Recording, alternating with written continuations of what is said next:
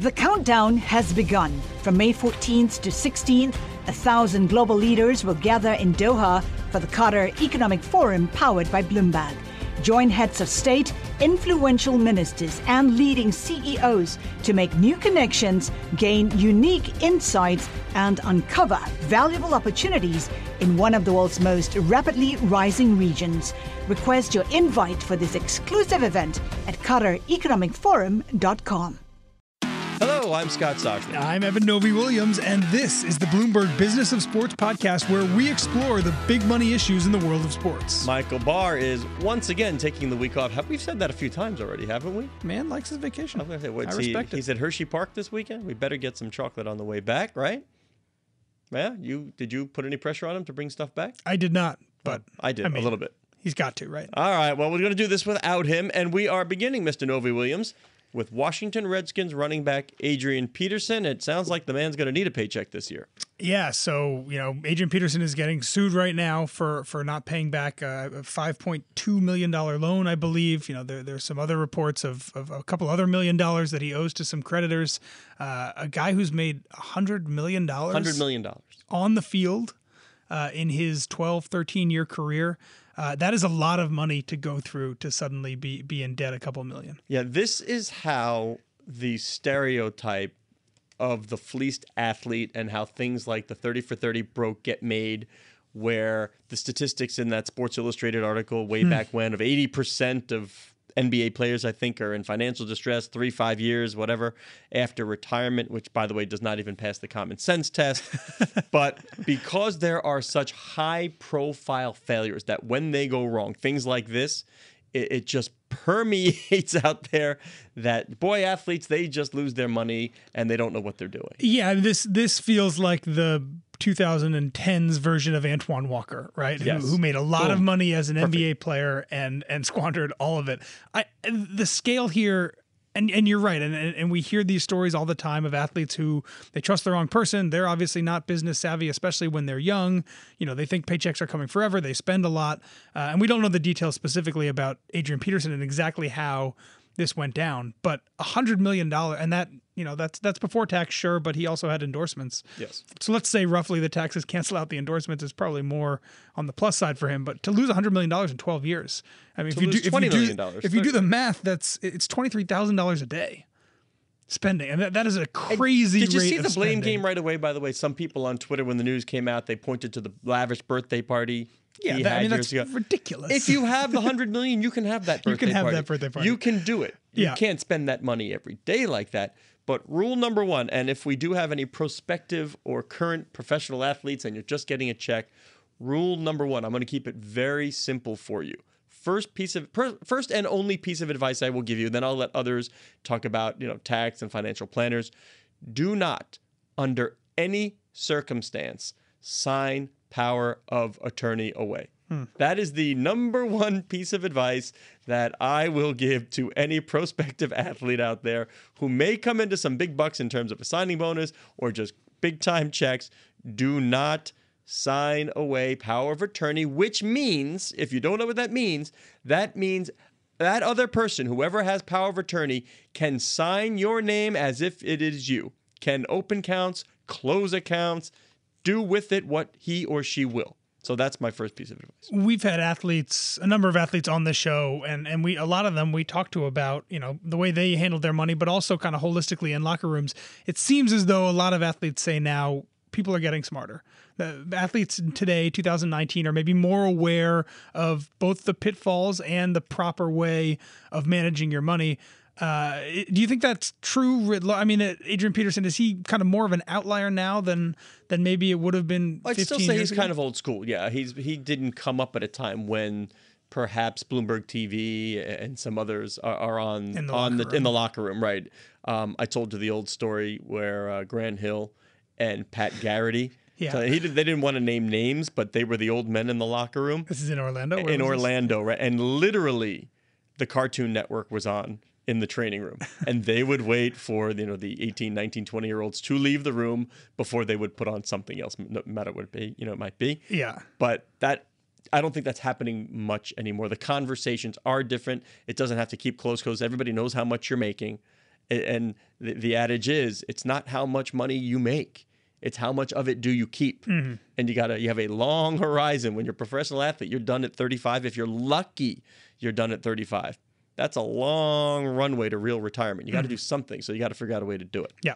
The countdown has begun. This May, 1,000 global leaders will gather in Doha for the Qatar Economic Forum powered by Bloomberg, held in conjunction with our official partners, the Qatar Ministry of Commerce and Industry and Media City Qatar, and premier sponsor Q&B. Join heads of state, influential ministers, and leading CEOs to make new connections and gain unique insights. Learn more at QatarEconomicForum.com. Anyway, all right, move on. That is pro football. Let's go to, in part, college football. Pac-12 wants you to get up super early and watch the games. Yeah, Larry Scott, the commissioner of the Pac-12 conference at the football media day last week, said that he was working, or at least in conversations right now, about the possibility of moving up some games so that they air earlier on the East Coast. And the time that he was talking about was 9 a.m. Pacific, right, which would be noon on the East Coast. By the way, good for you to do that on the radio, because here's a little thing I have it people written do. down. But here are things, something that people do not know about Eben Novy-Williams. Struggles mightily doing the conversion, whether it's Eastern time, Pacific time, struggles. I'm usually always mightily. wrong. I add 3 when I should subtract 3, and I subtract 3 when I should add 3. But good job. But I wrote it down. Yeah, 9 a.m. 2:12 is what it says on the notebook. But yeah, this follows a lot of controversy and complaining from folks in Pac-12 land. Coaches are upset that they air so late at night. Athletic directors who have fans on the East Coast in New York or big cities, Washington, D.C., who, complain that they have to stay up until 2 a.m. to watch the end of the UCLA game. Let's be fair. I mean, I watch college football every now and then. Yeah. And it's the same schools in my head all the time, and it's not the Pac-12. I mean, I see the promos. Yeah. I know UCLA is going to play Washington, but I'm not watching it of course, because it starts at 10:30 at night right. on the East Coast. Yep. And this is kind of part and parcel, but the Pac-12 has struggled on the field, both football and basketball. We're talking mostly about football right now, but the conference is kind of lagging behind, and the money is the same thing. The Big Ten shares $54 million amongst its. To each of its members. The SEC is at 45 or so. The Pac-12 is barely at 40. All at a time, by the way. Put it in context now. Yep. All at a time when the Pac-12 is looking to sell a piece of a new media entity. Yeah. And by the way, at a time when the Pac-12 controls all of its media, will be up at once, and the Pac-12 can go out en masse and sell all of its media properties. Yeah, and we'll see if this happens. I mean, you can obviously understand the drawbacks here. A kickoff game at 9 a.m. or 10 a.m. if you're Colorado or Utah, you're not going to be tailgating and drinking much before that game. A lot of students are probably not even awake that early on a Saturday out there. I mean, it changes the experience for fans.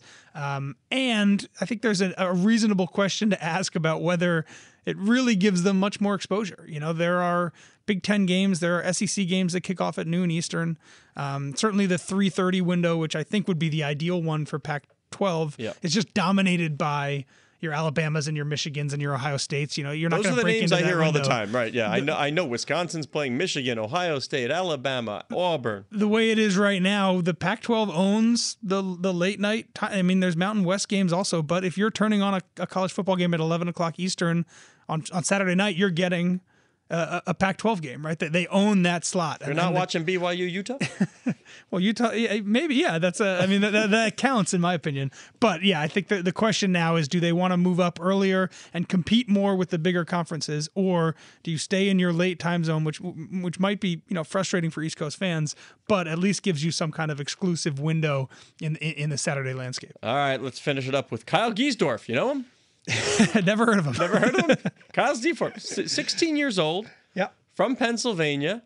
You know what he put in his pocket yesterday? I do know, yeah. A nice $3 million. $3 million because he won the Fortnite World Cup. By the way, we were out all day.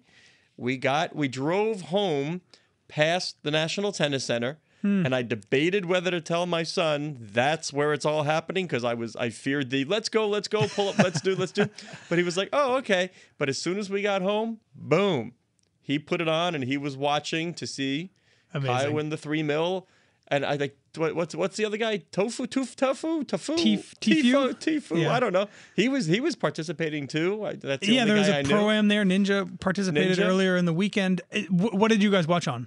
What service? He was on Xbox. So he watched in the game itself, probably? Did you know, and I like this, by the way, to boost, I don't know whether it's a way to boost the number or whether it just made sense, but if you logged on Xbox simply to play Fortnite, the screen popped up of the live broadcast, so you had no choice.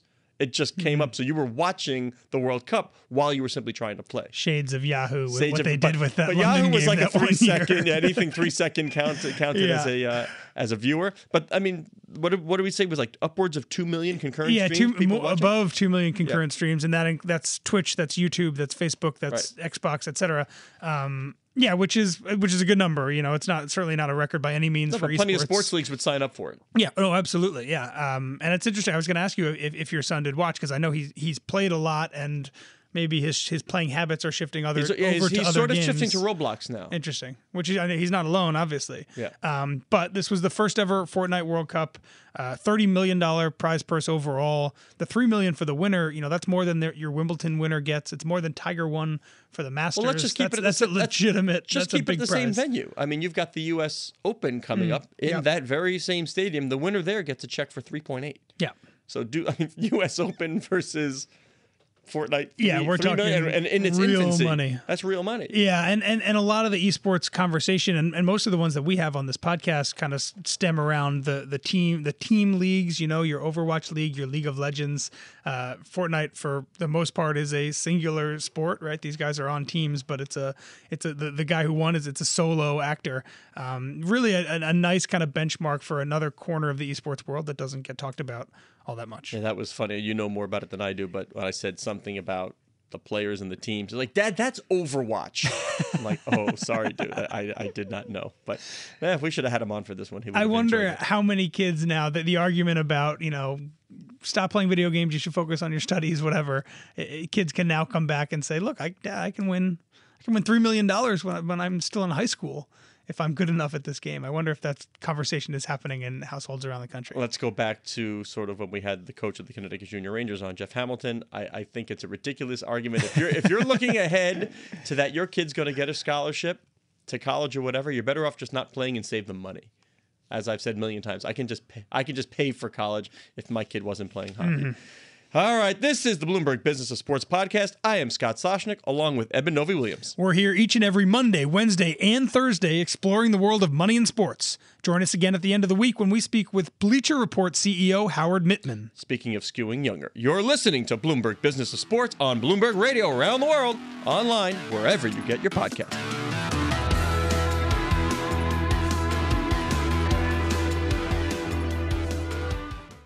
The countdown has begun. This May, 1,000 global leaders will gather in Doha for the Qatar Economic Forum powered by Bloomberg, held in conjunction with our official partners, the Qatar Ministry of Commerce and Industry and Media City Qatar, and premier sponsor Q&B. Join heads of state, influential ministers, and leading CEOs to make new connections and gain unique insights. Learn more at QatarEconomicForum.com.